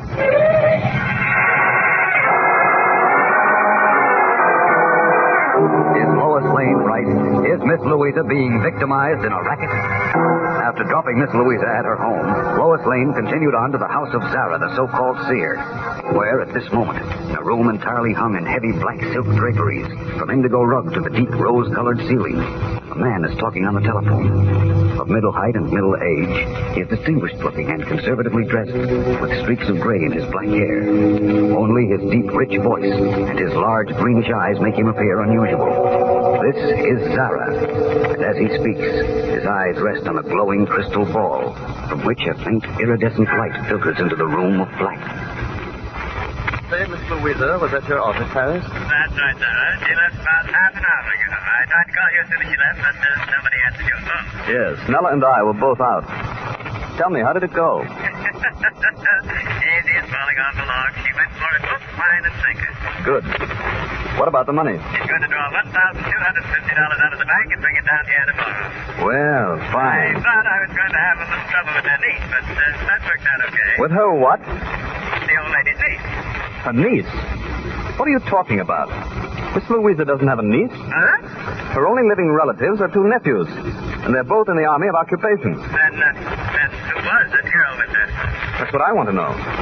What was her name? Lane. Same as Miss Louisa's. Lois Lane. Lois Lane? She said she was Miss Louisa's niece? Well, no, come to think of it, she didn't exactly say she was, but I got the idea. Oh, just a moment, Harris. Yes, Nella? Lois Lane, see you, Master. Well, that's very interesting.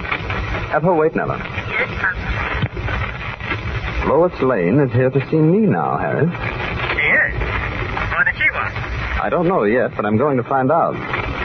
If Lois Lane is posing as Miss Louisa's niece, it may mean she suspects us. And if she does, it'll be too bad for her. If Lois Lane suspects Harris and himself, Zara says, it will be too bad for her. Well, as we know, Lois does suspect the so-called seer who claims he can foretell the future. And now she is under his very roof, unaware that he suspects her. The girl reporter is in a tight spot. What will happen in the black draped room with Superman unaware of what is happening and about to happen? Monday's episode is tense and exciting, so be sure not to miss it. Tune in, same time, same station. And remember, for breakfast, it's Kellogg's Pep. For excitement, the adventures of Superman.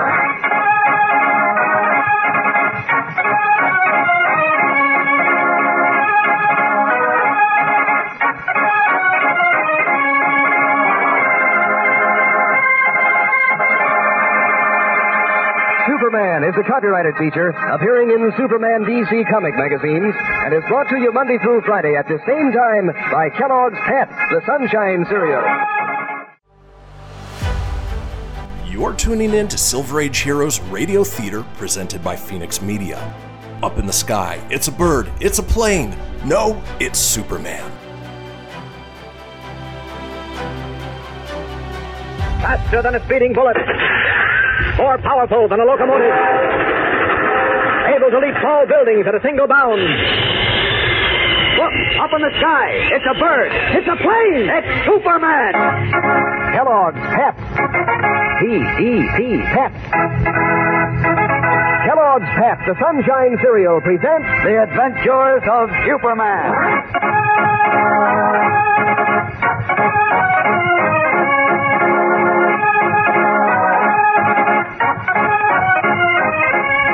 Today, Clark Kent is unaware that Lois Lane faces great danger as she tracks down a phony fortune teller, leader of an inheritance racket.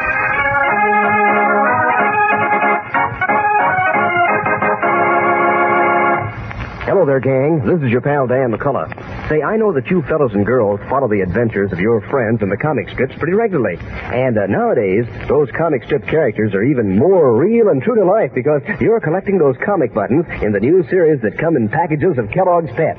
First up, you get a close-up view of one of your favorites. 18 different characters and all. Old familiars like Toots and Casper and the Inspector and Barney Google and Pat Patton, Tess Trueheart and Chief Brandon and Vitamin Flintheart and Superman, of course. And the pictures are done up in full, bright colors, too, on gleaming white enamel. Yes, sir, collecting Pep comic buttons is the sort of fun that lasts a long, long time.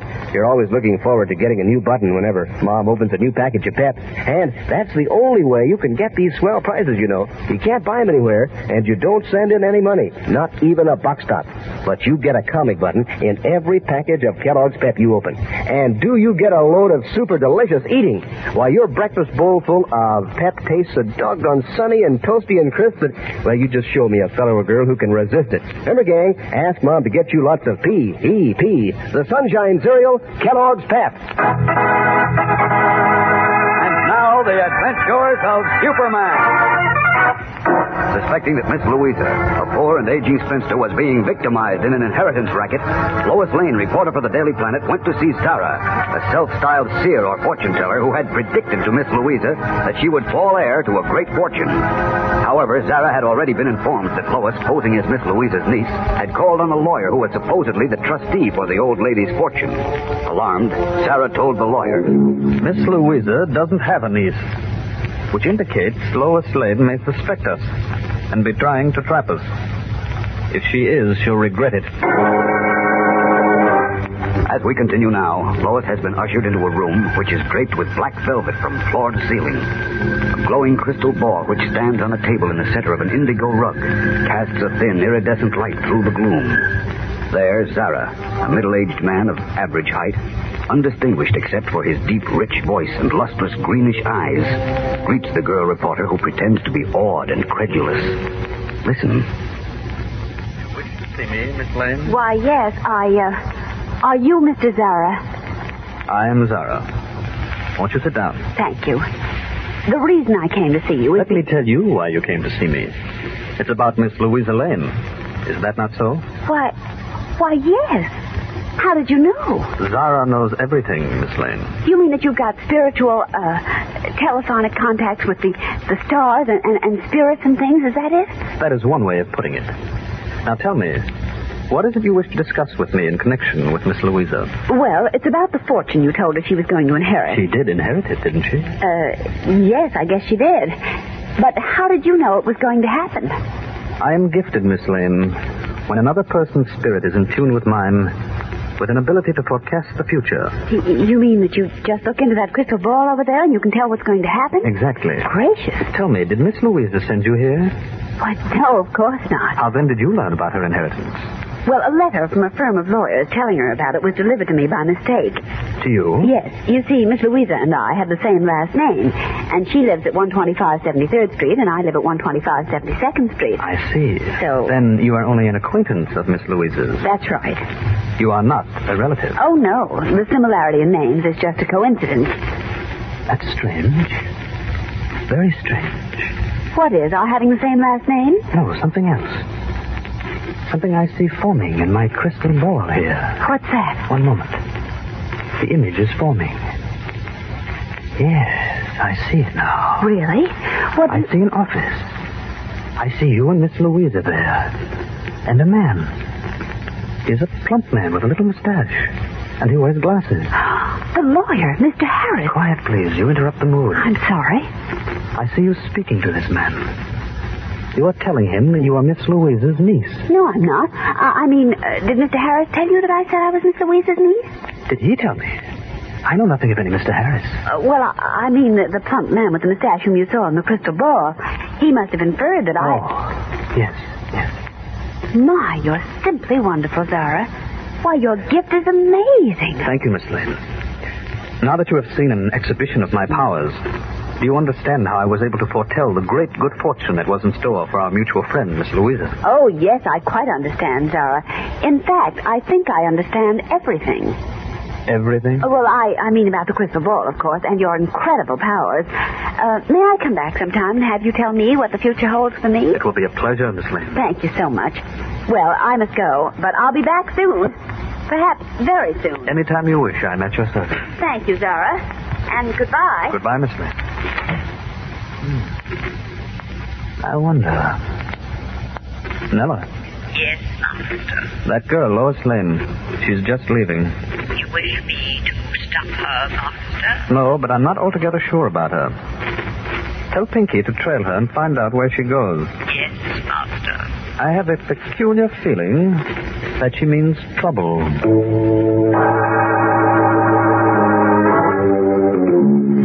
Unaware that she is being followed, Lois takes a taxi to the Daily Planet, where she enters Clark Kent's office and tells him everything that has happened. And now, Clark, I'm positive that Miss Louisa's inheritance is a pack of lies, and that Zara and Harris are in cahoots to swindle her out of all the money the poor old dear has in the world. It certainly looks like a racket, Lois. Looks like? Why, of course it is. How else would Zara know that Miss Louisa was going to get a letter from Harris telling her she'd inherited $1.5 million? Well... Why, I think we've got enough evidence on them to take to Inspector Henderson, don't you? Not yet. Why? What more do we need? First, we must be absolutely certain that Miss Louisa's uncle didn't leave her a fortune. Oh, come now, Clark. You don't really think he did. I don't know, but we've got to be absolutely sure of the facts before we charge anyone with operating a racket. But, Clark... There can be no buts.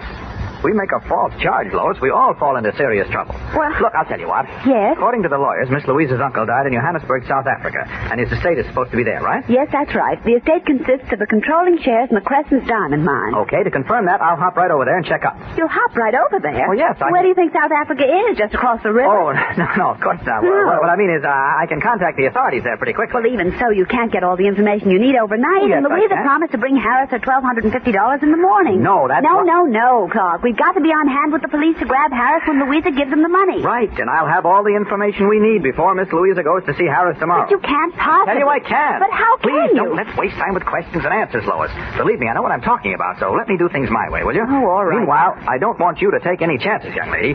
Will you promise to go home and stay there till I get back? Get back from where? In South Africa. Until you hear from me. Well, I don't suppose there's any more I can do this evening anyway. Of course not. Now, look, just one more thing. Do you still have Harris's letter to Miss Louisa? Yes, I've got it right here. Please give it to me. Why? What do you want it for? Oh, I don't know. Just that I may need it for something. Well, okay. Here it is. Thanks. All right, I'll be seeing you. Wait a minute, Clark. What?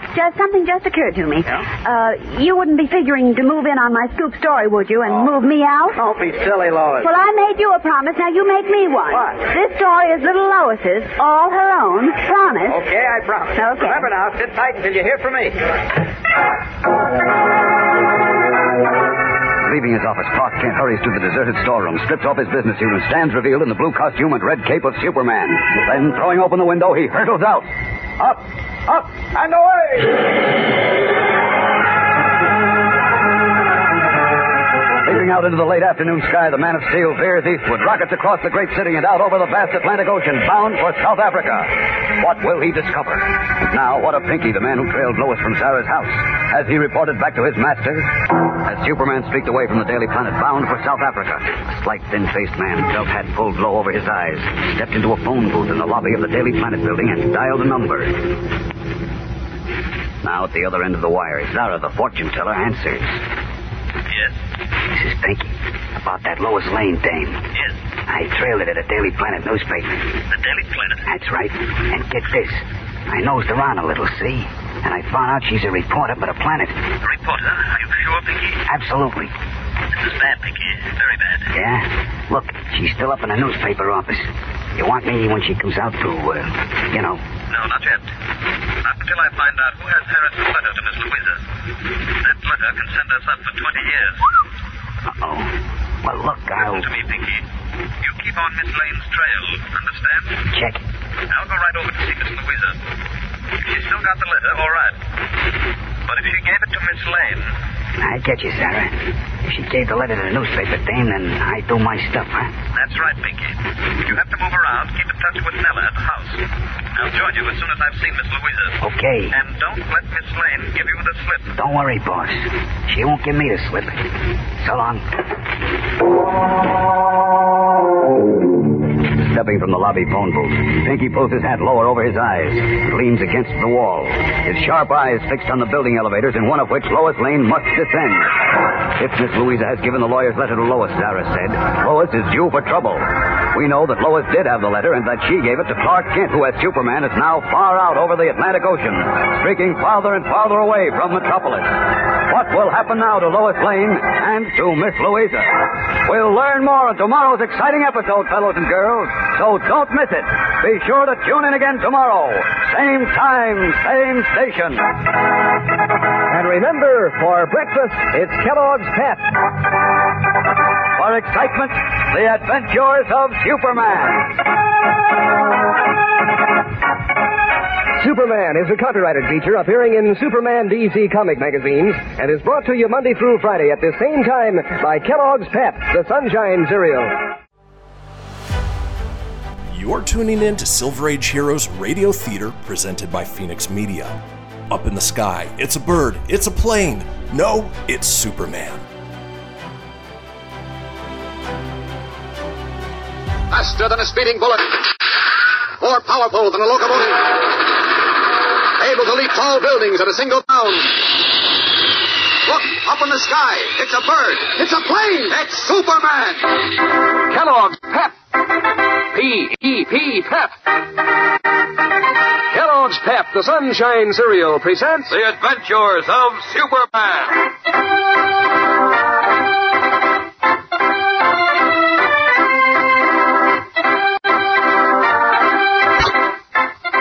Today, Clark Kent continues his narrative of Superman's most unusual adventure and recounts the details of Jimmy Olsen's predicament on the planet Utopia.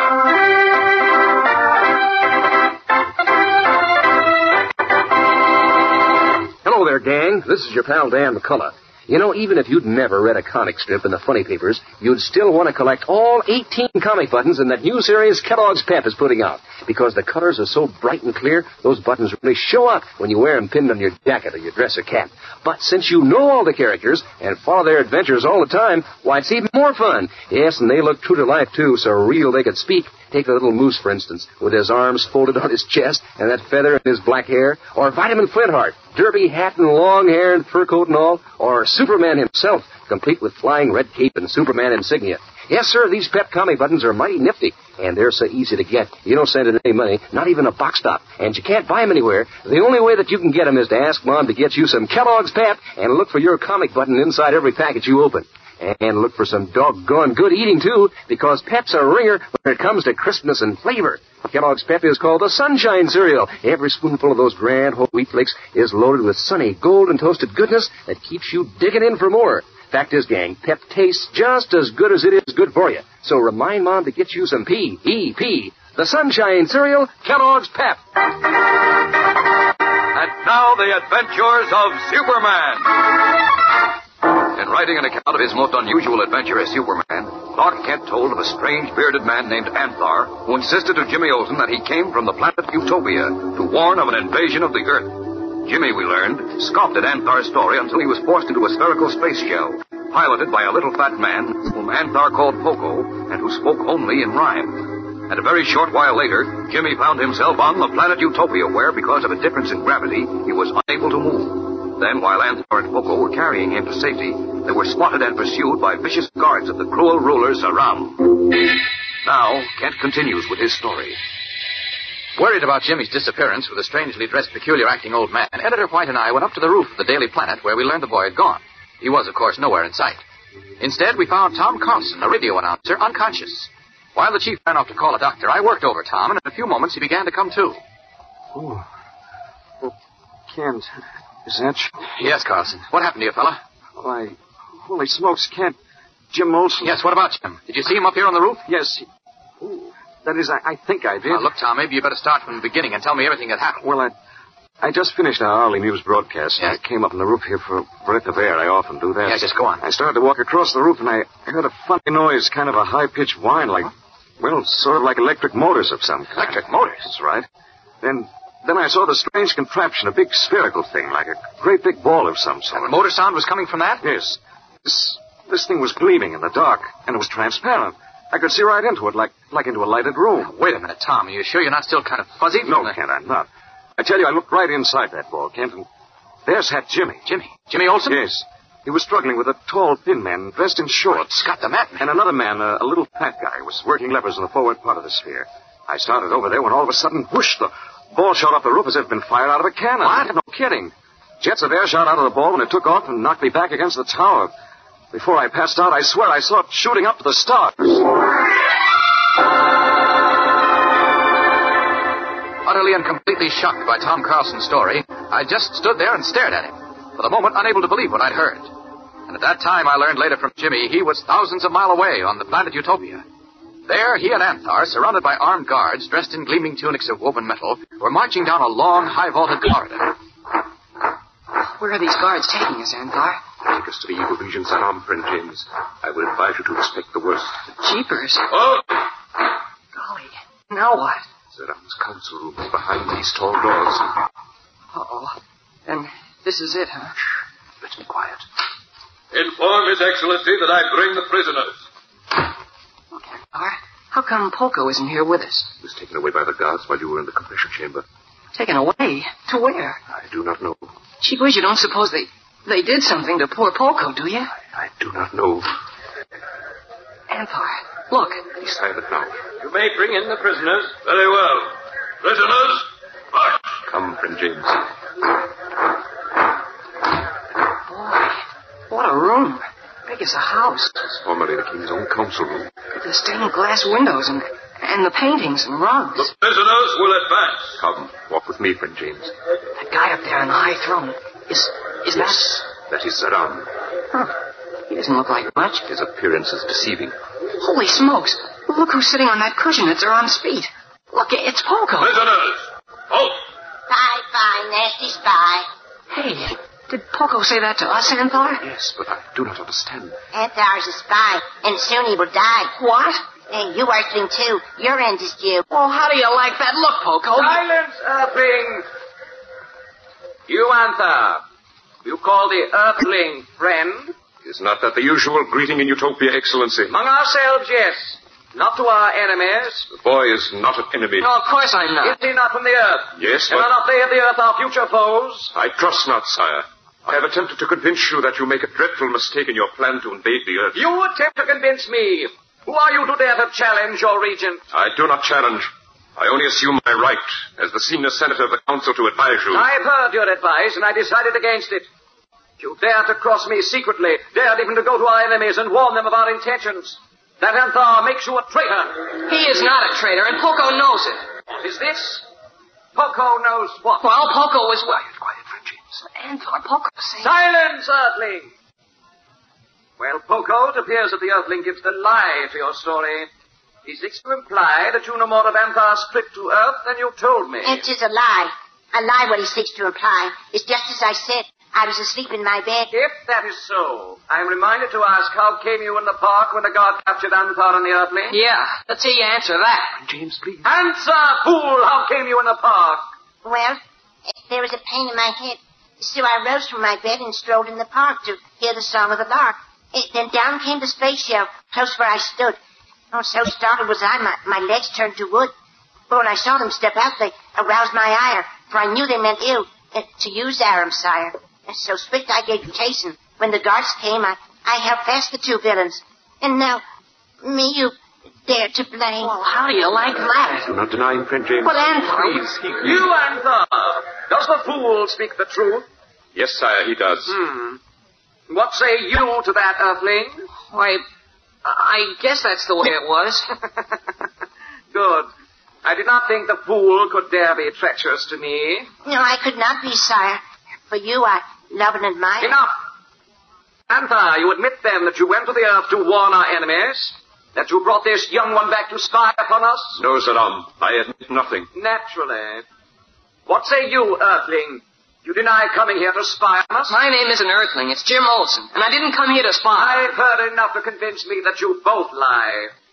Therefore, I, Zaram, Regent of Utopia, sentence you both, you, Antar, and you, Earthling, to be placed within a sealed space shell, to be thus hurled out into great space itself, where you shall perish.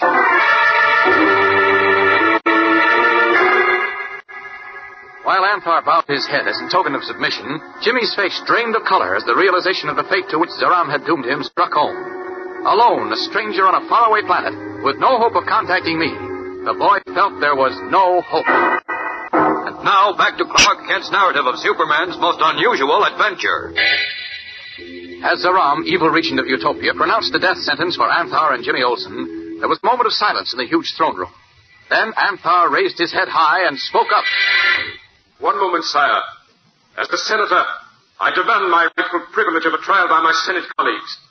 For so is it prescribed in the great charter of Utopia. Oh? So, you wish a trial, do you? Yes, I demand it as my right. Very well. You shall have a trial. And the Earthling, too, tomorrow. But I would not advise you to hope for too much from this trial, Anthar. Guards, take away these two and place them in cells. Yes, sire. Come, prisoners. Guard, all in.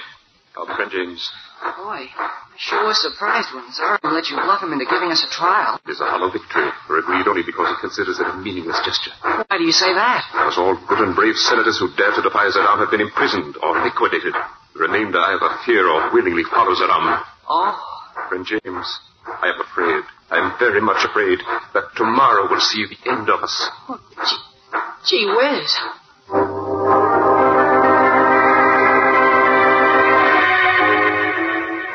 His face grown pale again, Jimmy walked with a sad-faced Anthar among the menacing men of Zaram.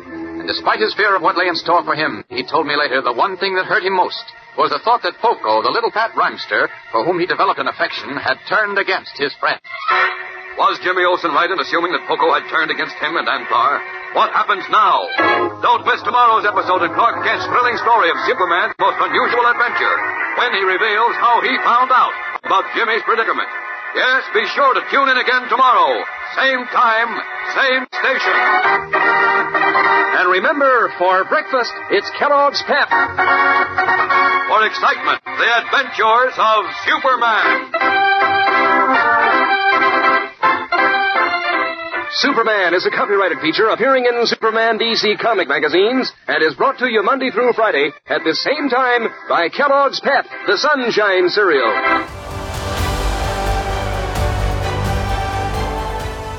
Get this and previous episodes of Silver Age Heroes Radio Theater wherever you get podcasts or by visiting phoenixmedia.us/Silver Age Heroes. Join us again, same bat time, same bat station, for another presentation of Silver Age Heroes Radio Theater. Excelsior!